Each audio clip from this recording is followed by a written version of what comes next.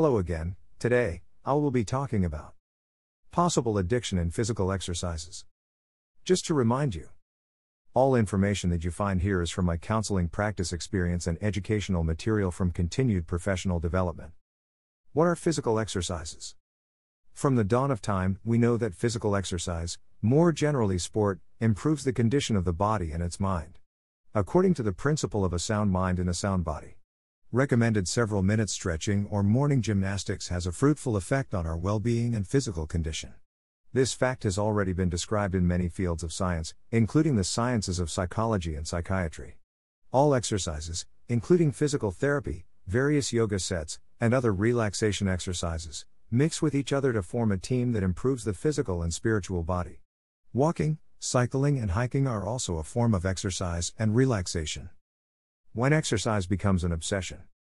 Standard trips to the gym or dancing are for many of us a breakthrough from everyday life. Practicing yoga and meditation also allows us to maintain better fitness and to get to know the deeper spheres of our consciousness. And here nothing seems to change. We exercise regularly, and if we forget about our training once or twice, nothing will happen either. The situation changes, however, when we even have to exercise for several hours every day, and every day without gym or aerobics is a wasted day. In such a situation, one should look at our habits if we have not fallen into obsessive attending to gyms and compulsive care of our own body. Even though scientists have proven that exercise addiction has completely or at least different and less complicated side effects for practitioners, our relaxing moments are long gone, and we've plunged into something more complicated than just regular exercise sets.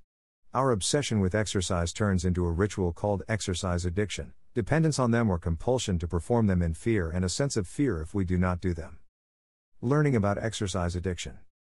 To give credibility to the meaning of my earlier speech, I will quote here from an article by the aforementioned author. In Glazer's opinion, very intense, excessive exercise brings about an improvement in well-being and has beneficial consequences for the individual, as opposed to addiction to chemical substances.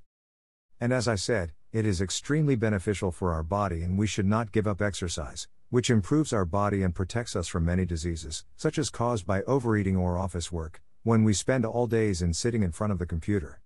However, when we cannot stop exercising anymore and our desire to get out, even for a moment, to the gym or the dance floor, the same symptoms appear as in people addicted to chemicals, alcohol and drugs.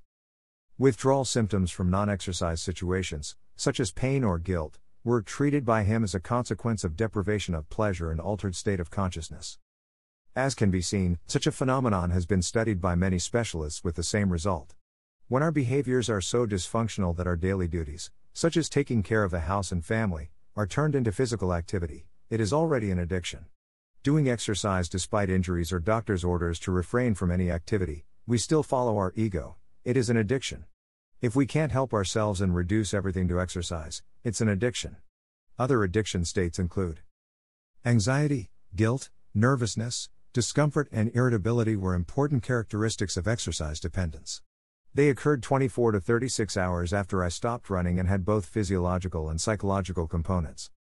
In addition, the intensity as well as the time and weight required have also been challenged, and just as an individual addicted to stimulants increases their intake, and a person addicted to exercise is no longer satisfied and euphoric with the same exercise program as a month ago.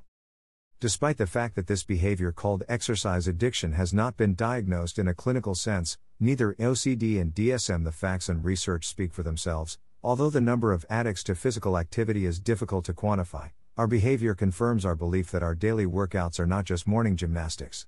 Going further, such behavior can be treated using psychotherapy, where we often find out through the therapeutic process what is the cause of excessive physical activity or what causes it.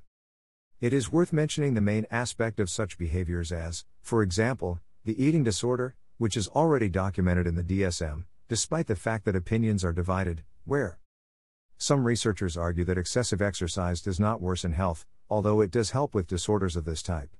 The other side, however, postulates that despite the lack of physical negative changes in the body to effort, not counting injuries, there is a psychopathological aspect where, when intensive training is interrupted, problems arise the same as with discontinuation of psychoactive substances, and thus logic concludes that if my exercises were aimed at maintaining the same weight, people with an eating disorder, in this case of anorexia, cause vomiting to get rid of food that has not been digested or turned into energy during exercise. Starvations can also occur here, such as an excessive training and exercise after returning to exercise. What causes such an addiction? We know from the work of researchers that beta endorphins are responsible for such a state, which are at different levels in a given individual, but also here research is inconsistent and leads to the exploration of this issue. Although it can be concluded from logic that exercise raises the state of euphoria in an individual, and the lack of it causes depression and drug or lowering the state of cheerfulness, which leads to sometimes forced return to exercise in order to regain the state of euphoria and joy with life. Following the path of cognitive behavioral psychology, thoughts and feelings will be responsible for the intensity of such behaviors, which is if imposed states of behavior on the individual. Such behavior confirms the individual that he will quote here as well.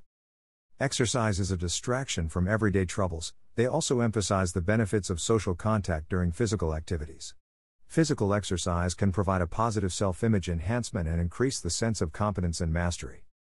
In conclusion, for it to occur, addiction to physical exercise must consist of several components: the negative aspect, such as distress, and the positive aspect, which provides pleasure. The percentage or number of people struggling with this type of addiction is still not easy to determine, and prophylactic exercise, even if it could appear excessive, they will be quickly neutralized by the individual and his defense mechanisms. Physical exercise brings us more pleasure and positive aspects in life than the negative ones, so if such activity is not the main activity during the day, we have nothing to fear.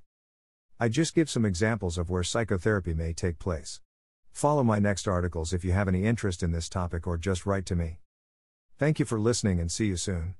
My name is Marcin Bogutsky on Private Psychotherapy Practice with Remote Counseling. If you'd like to contact me to book an appointment, please use the details below. Book a free appointment today. Book appointment. Submit a form. Contact, email, mypsychotherapies@gmail.com, mobile phone +353 899 420 902.